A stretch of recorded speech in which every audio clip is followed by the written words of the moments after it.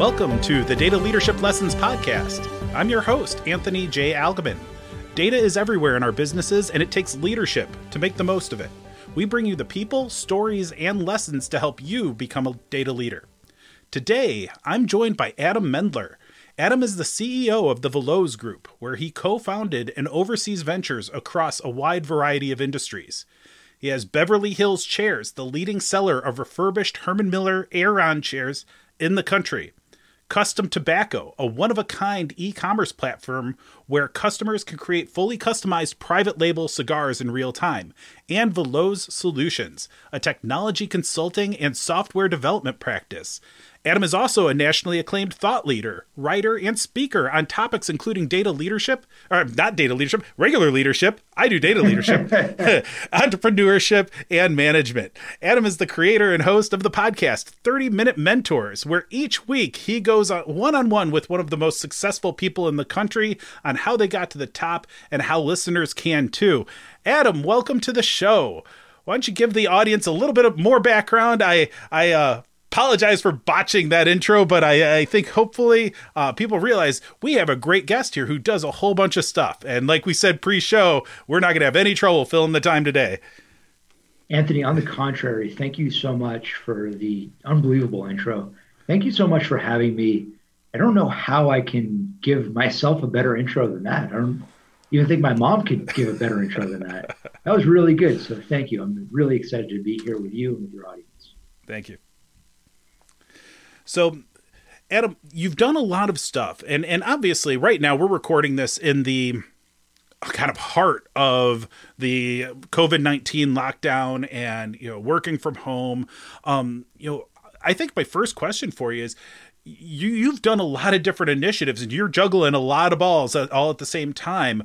What has this lockdown crisis taught you about your businesses, or what kinds of adjustments have you had to make when you're doing so many different things at once? It's a really good question. I think what it's done is it's reinforced a lot of the principles that I've always believed in. I've always believed that as a leader, you need to be very nimble. You need to be very flexible. You need to be open to change. You need to understand that what happened yesterday may not necessarily happen today or happen tomorrow. You need to be able to pivot on a moment's notice. When you have a job, you may not necessarily be as open to change as you are when you're an entrepreneur. When you're an entrepreneur, you have no choice but to be open to change. Yeah. Things change all the time. You're forced to change because of actions by your competitors, actions by your customers, actions by the market.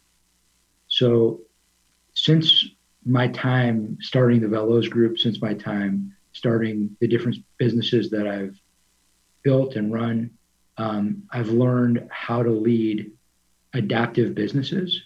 And that served me well in this moment, is a unique moment. And to give you an example, we have 3 businesses that we run underneath the Veloz Group umbrella. One of the 3 businesses has been completely crushed by coronavirus. And another one has been hurt pretty badly by it. And then another one is in some ways benefiting, but and in other ways hurting. So what we've had to do is we've had to kind of, shift resources around and pivot and change and adapt and kind of change the way that we were behaving pre-corona to post-corona. So our principles have been the same, but our tactics have been different.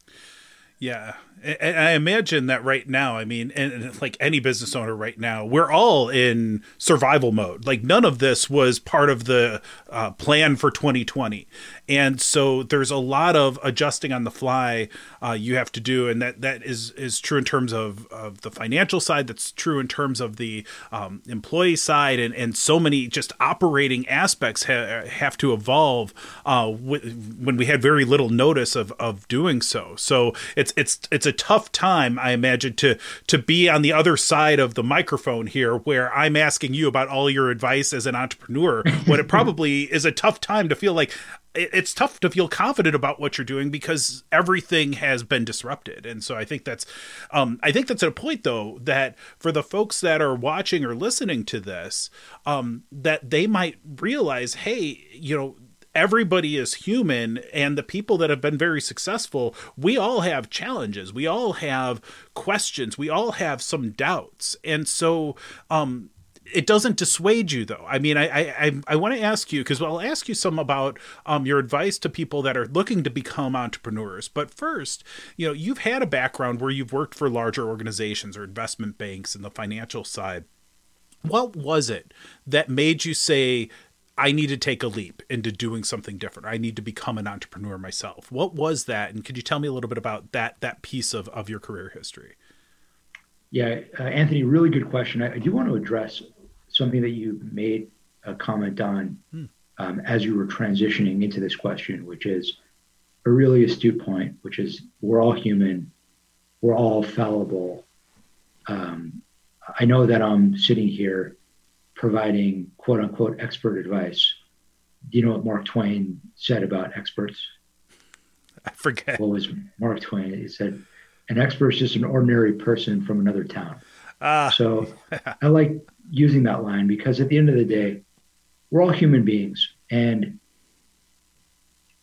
look, I'm here to share the best insights that I can from my own personal experiences, building, running, growing businesses, from my own experiences, interviewing and connecting with and speaking with America's most successful people, hundreds of top leaders. I try to call the insights that I can from people who have made it and share them.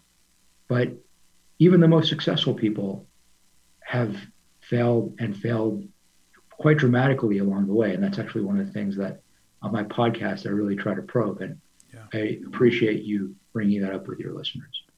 Yeah. So, and it's not how you fail. It's not whether you fail, because everyone fails. It's how you respond to failure. And the fact that one of my businesses is getting hit by coronavirus, the reason why I'm bringing this up is I don't want to sound like a victim because I'm not a victim.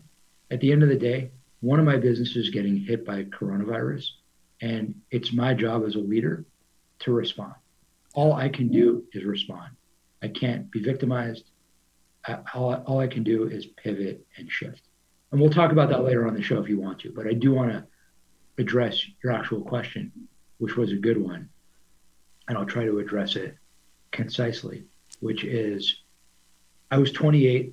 I felt like it was the right time in my life personally and professionally to take the leap.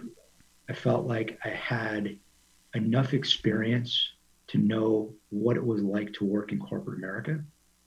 I felt like I wasn't high enough on the corporate ladder where it wasn't that hard for me to move. Yeah. It wasn't like I was giving up a 7-figure job by any means. I was giving up a comfortable career path, but I wasn't walking away from something that I couldn't walk away from at that moment in my life. Whereas 7 years later, who knows if I would have been able to walk away. I don't think I would have been able to walk away. Yeah. So I felt like at age 28, my expenses were never going to be lower. My energy was never going to be higher. For a variety of reasons, it was the right time for me to try it. I also knew that if it didn't work out, what was the worst thing that could happen? We talked a little bit about failure. If I failed, and trust me, I have failed many times along this journey. If I failed and my business didn't make it, okay, I would get back up and go back to corporate America or go back to going and working for someone else. But this was the right time for me to go and take a chance. Yeah. And I think that you bring up a really important point for folks listening out there that may have had what felt like a stable career path a month ago, may now be trying to figure out what's next because they've been furloughed or don't have the stability that they thought they did. And I think that it's reconciling that and realizing, hey, even what felt like a stable, reliable job may not be the case. Having that courage to go out and do it and say, you know what, I want to take this chance because I believe in what I can build and I trust my own capabilities to do so.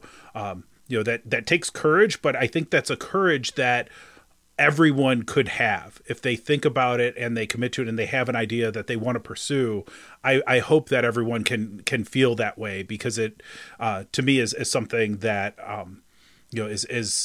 it's both inspiring and it's kind of like, the way I think of it is it's almost like taking some dirty glasses and cleaning them off and being able to see through them more clearly. It's I think a closer reality to what's true out there in the business community, to say, if I can go and build something that matters and that can be profitable and that can provide an income for myself and maybe for others, then I can prove to myself that what I'm doing is truly valuable. I think that, one of the core principles of data leadership is, taking this data and doing stuff with it and creating something that has more benefit than the costs it takes to produce.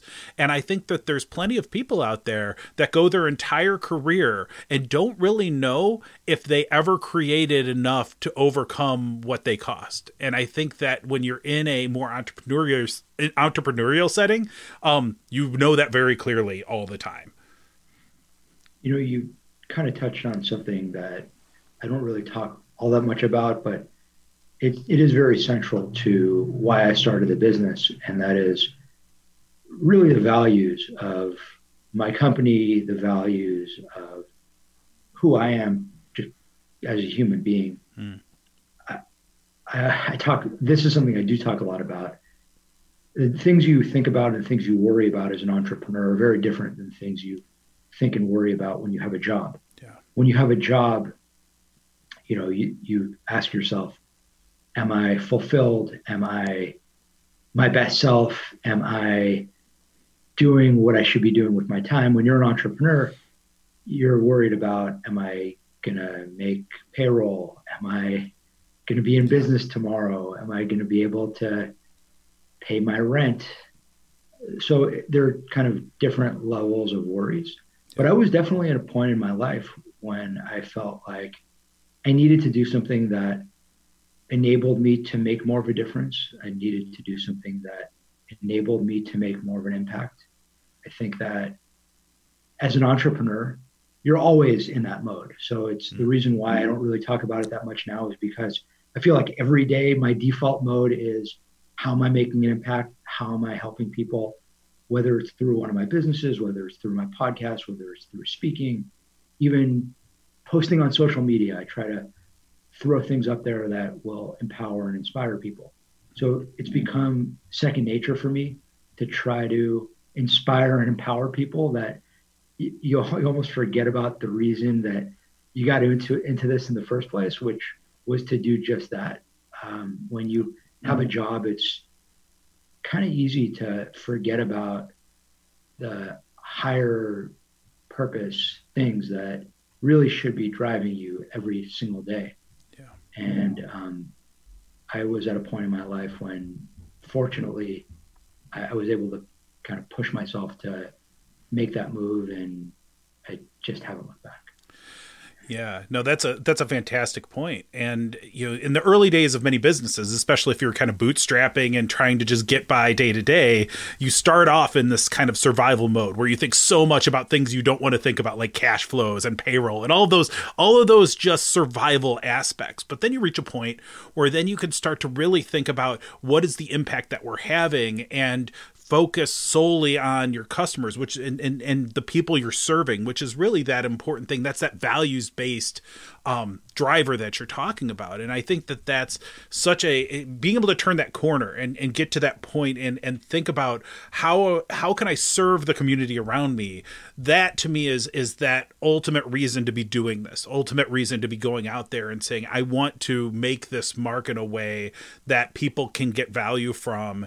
And you do it because it's the right thing to do. You do it because it's the thing that you know you can do. And so it's an honor to do. And that's in my business, the more I find, and this is, and I really want to talk about your podcast as well. But one of the reasons I've started this podcast was that I said, okay, what is a thing that I could do to connect with folks and give them some insights that I might be able to provide them that may be hard for them to get otherwise. And it's not about a business plan. It's not about making money. It's really just about how do I help give something to people that is something I can give. And it's been honestly one of the most rewarding things I've ever done. It's awesome. One of those things that I feel like, wow, just being able to meet folks like yourself who, we didn't know each other for 10 years or anything like before this recording. But to have a moment to be able to share that and just talk for a little while and have people listen and learn from a conversation that we managed to set up. It's a pretty cool feeling to know that at least dozens of people will listen to this at some point, I think. I don't know. Well, hopefully more, but that's not as important as doing it, as the exercise of making it happen. And so let's use that as an opportunity to talk some more about your podcast. What made you go into podcasting and choose the format that you did? I'm really curious about that. Well, really good question, Anthony, and thanks for the kind words. This is an absolute pleasure. No way I'd rather spend my time in quarantine than hanging out with you. So the bar is low, but I'll take what I can get. All joking aside, this is a lot of fun for me. I love the opportunity to really get to talk about this stuff. I mean, what's better than this? Yeah. This is it. I mean, I love it. So, to answer your question, that's why I started my podcast. But I've always believed very strongly in the power of mentorship. My show is called 30-Minute Mentors. Yeah. I've been a very big beneficiary of mentorship. And when you think of mentors, you think of that one great mentor that you have in your life or you've had in your life. Maybe you've had 2 mentors or 3 mentors. But in reality, and I've been the beneficiary of some great mentors who tremendously impacted me personally and professionally. Yeah. But there's something that I write about and speak about that I think everyone should be aware of. That is what I call mini mentors. And the concept is not to replace your primary mentor, but what if you had access to the smartest, most accomplished, most successful people you can? Now, you don't have access to them 24/7, but you have access to them once or maybe twice. And you could pick their brain on the topic that you need their help. So let's say, for example, Anthony, I'm having an issue in my company. I'm just using this because of the topic of today's show and your show being data leadership.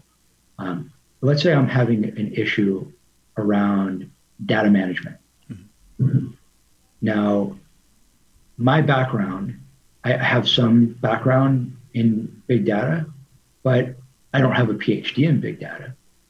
It's not where I've spent my time studying. I have an MBA, I've built businesses. It would be, as a leader, it would be in my best interest to try to pick the brain of the best expert I can on the topic of data management. Yeah. Now, let's apply that to any other subject. Let's use the example of, just this podcast conversation, right?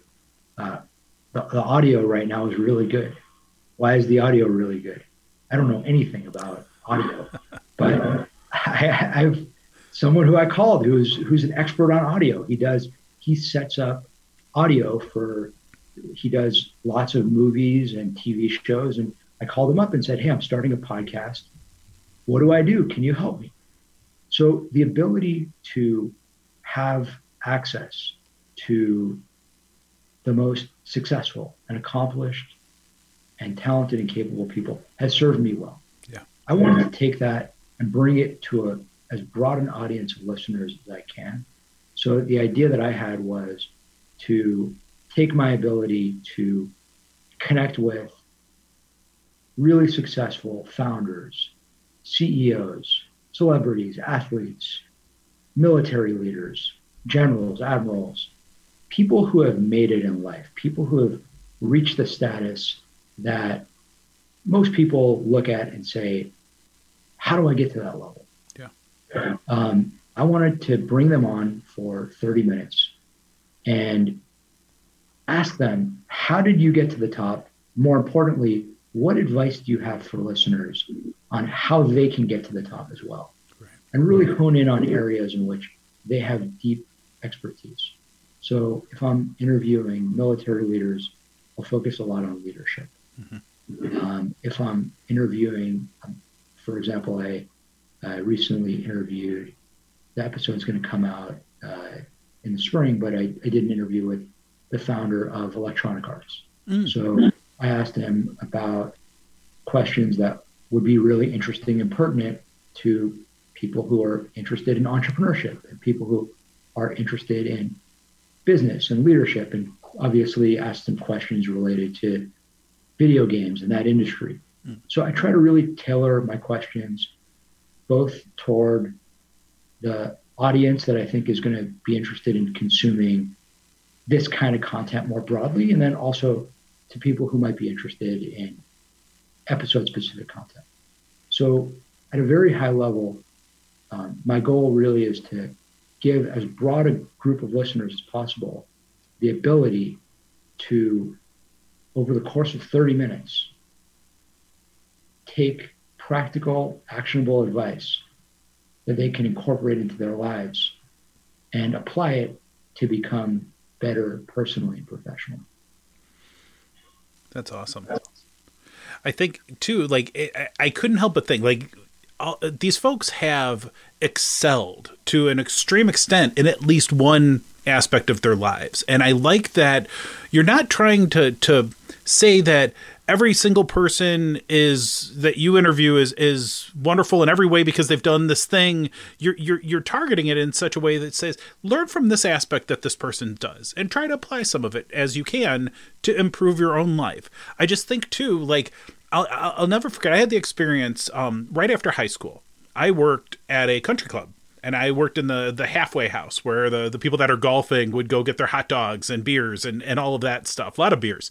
And they would come through. And these are people that often were, household names, people that I live in the Chicagoland area and did at the time, that had been doing a tremendous amount in business and could be in the news and all of this. And it was fascinating to me, to see them in a different element, just on the golf course, being social with their friends or what have you. And a couple things stood out. One, they didn't have all the answers for me. They had some. They were interesting folks, but they're just people too. And it's kind of the theme of the show, it seems like, is that, that human side is that we're all flawed. We're all people. We're all trying to figure it out. And even the people on the surface, even the people you have on your show, they're trying to figure out other stuff. They've figured out some of it, but they're figuring it out more too. And that's, in talking with you, like, we're always trying to get better.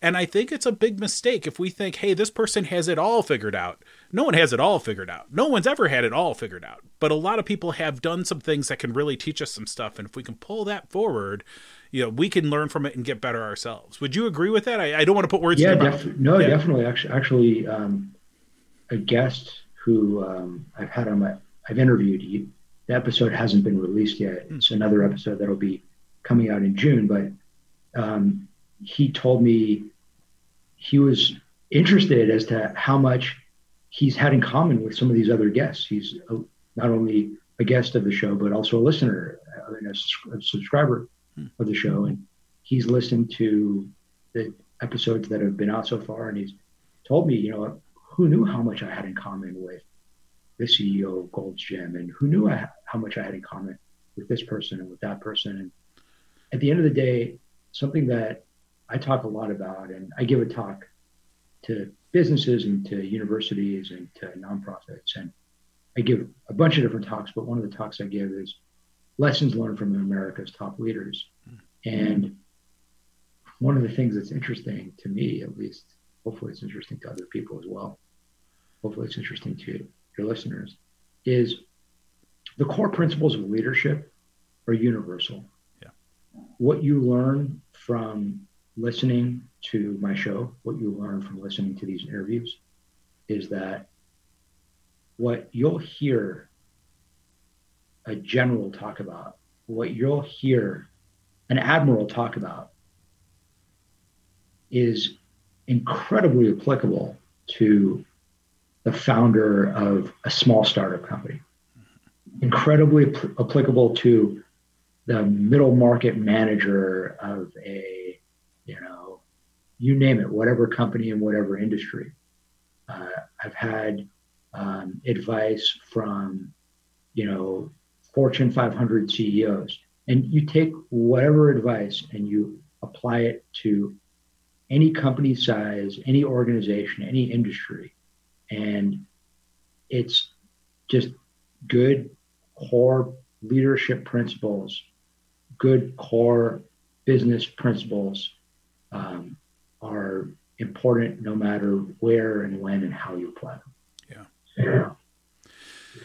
Yeah. I think it comes back to understanding too, that these folks, like you had mentioned, they failed too. They have struggled and learned and adjusted and have that story to tell. And so to be able to connect with them and bring them forward, I think, that is,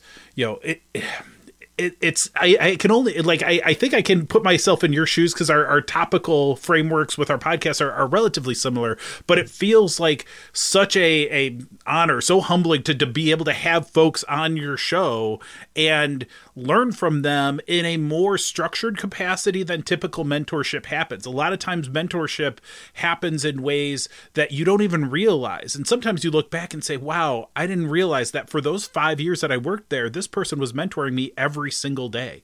And I never called them that. I never thought of them that way in terms of the actual label, but that relationship really was one where I learned so much from this person. And I love you called him a micro mentor or mini mentor, right? Was it mini mentor? Mini mentor. Yeah. That notion of these almost like, ephemeral, opportunities that may only come by, briefly and one time in your entire life to learn from that person. Those are opportunities to go from. And the more I've had, as I've grown in my career, opportunities to mentor others, the more I realize that's not a one-directional relationship in any way.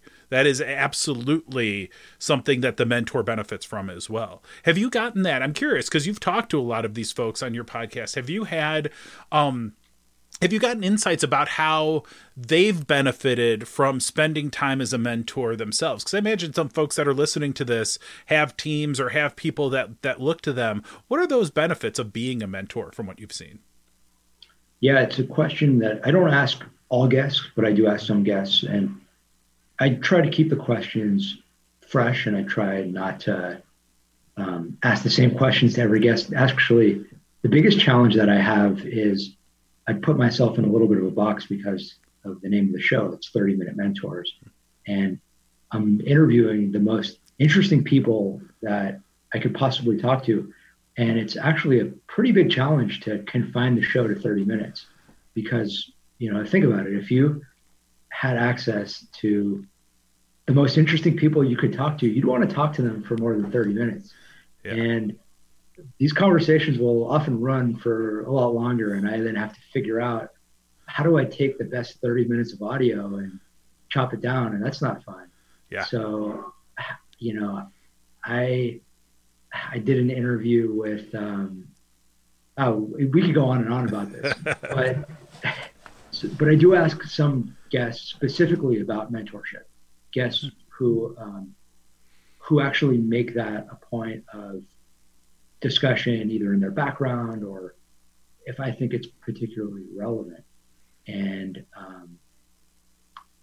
also, another question I'll ask about mentorship is advice on how to find a good mentor, advice on how to be a good mentor.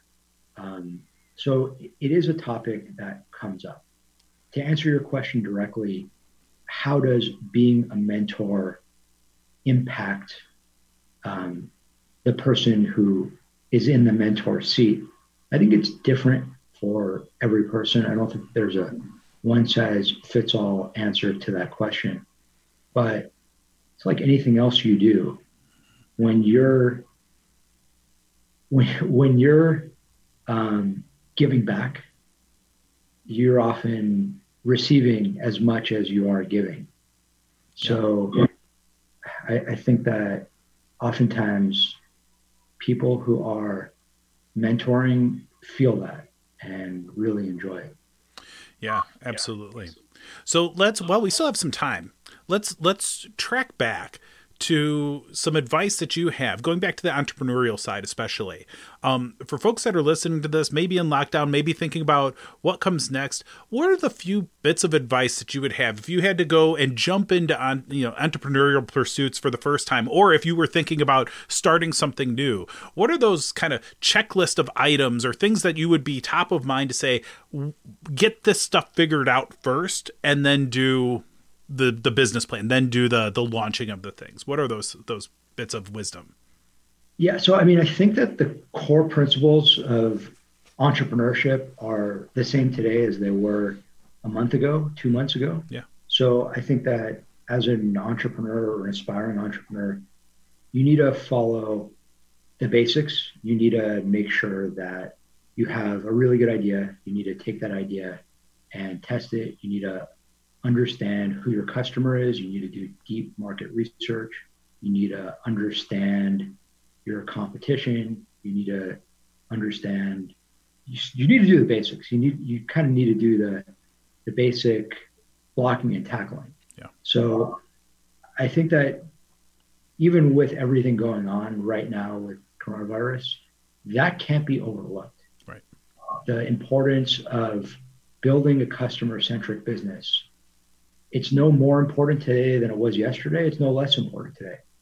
It was always the most important thing. Without a customer, you don't have a business. Period.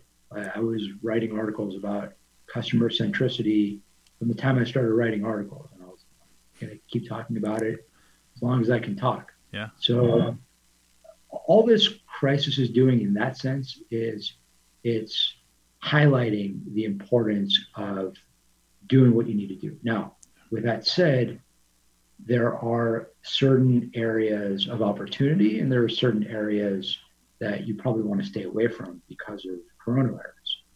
I'm not necessarily sure that this is the best time to open up a restaurant in a mall, in the middle of a downtown area in a big city. Yeah. Probably not the best time to do that. There are lots of industries, there are lots of companies, there are lots of verticals that are getting crushed by coronavirus. We probably don't have the time to name all of them because unfortunately there's so many. On the flip side, there are lots of opportunities. There are tons of opportunities. So as an entrepreneur, I would look at what are the areas that are being positively impacted by coronavirus? What are the trends? So we'll just use my business as an example. So I have an office furniture company called Beverly Hills Chairs. Here, I'm going to take a quick pause so people who are watching this on YouTube can see one of my chairs. Can you see it? So that's one of my, we sell, to those of you who don't know, there's a chair called the Herman Miller Aeron chair. I'm sitting in a Herman Miller Mira chair. Herman Miller is the largest office furniture company in America. They're a $1 billion company. What we do is we buy used Herman Miller chairs and other used high-end chairs. We refurbish them and we resell them.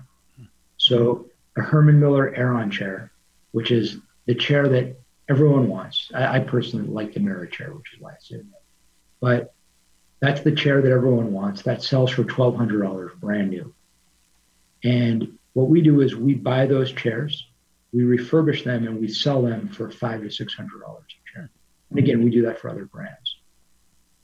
Before coronavirus, our customer was a small to medium-sized business. We sold to lots of them. Tech companies, companies in the entertainment industry, financial services, law firms, you name it. Mm-hmm. Since coronavirus hit, none of those companies are buying chairs anymore because none of those companies are in offices anymore. That's right. But what's happening? Everyone is working from home and everyone needs a chair for their home office. Yeah. We have been getting flooded with inquiries from people who say, I have been sitting in a Herman Miller Aeron chair at my job as a software developer, my job as a lawyer, and my job as an accountant, and my job is this, and my job is that. I'm now working from home, and I need a chair for my home office so that I can start working. Yeah. Before our podcast today, I was doing an interview, not as a guest, but I was interviewing someone to possibly intern for us this summer. And I was telling them about our business. And I said, what kind of chair are you sitting in right now? Are you sure you're sitting in a chair? Because you're a student. You used to sit in a classroom or in your dorm room. Now you're at your parents' house. And if you're doing work, you're probably sitting in a chair doing it. People need chairs, but the model has changed. Yeah. So we've had to adapt. We've had to adapt our marketing. We've had to adapt our communication. We've had to adapt in other ways. It's an example of how, as entrepreneurs, we are adapting. And it's an example how entrepreneurs who are thinking about what businesses to go into should think about, how do I adapt to the changing tide of the market?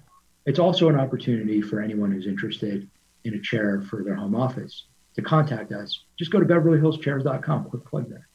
Yeah, absolutely. Well, I'm thrilled to hear about it myself. I'm like, this chair I'm sitting in is terrible. I need a new chair. I deserve a Herman Miller Aeron chair. No, it's I'm serious though. I think I need a chair. BeverlyHillsChairs.com. BeverlyHillsChairs.com. One of the happiest plugs I will give on this show, because I'm not only a supporter, I'm also a client or something like that. I hope to be soon, because seriously, I need a chair. I was thinking about it and I'm like, hey, this might just be perfect. All right, so but that's great, and I'm sure you have challenges not just in terms of the companies that are looking, or the folks that are looking to buy from you. It's probably obviously more individuals now. Some companies provide chairs for their home workers or whatever, but I imagine that you also are dealing with supply pinches, and like where you've sourced your chairs from has probably changed substantially. How you prepare those chairs, how you maintain safe working environments for the folks that are doing that work, or how you're contracting with organizations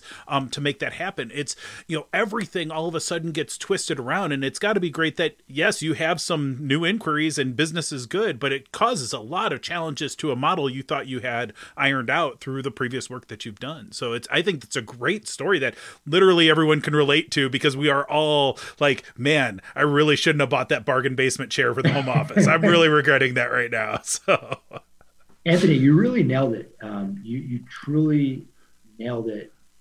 Couldn't have said it better. We're very grateful that that there's unbelievable demand for what we're selling right now. But yes, there have been challenges to the supply chain as a result of coronavirus. This has led to disruption that we were clearly not expecting, and that everyone up and down the supply chain wasn't expecting. So, it is what it is. And as an entrepreneur, all you can do is adapt. As a leader, all you can do is adapt. Yeah, I think that's great wisdom. Well, we're pretty much at time. Do you have any other bits of advice for our viewers and listeners out there, and then we'll wrap up the show. Well, my first piece of advice is keep tuning into this show. This is great. Anthony, thank you so much for having me. This was an absolute pleasure.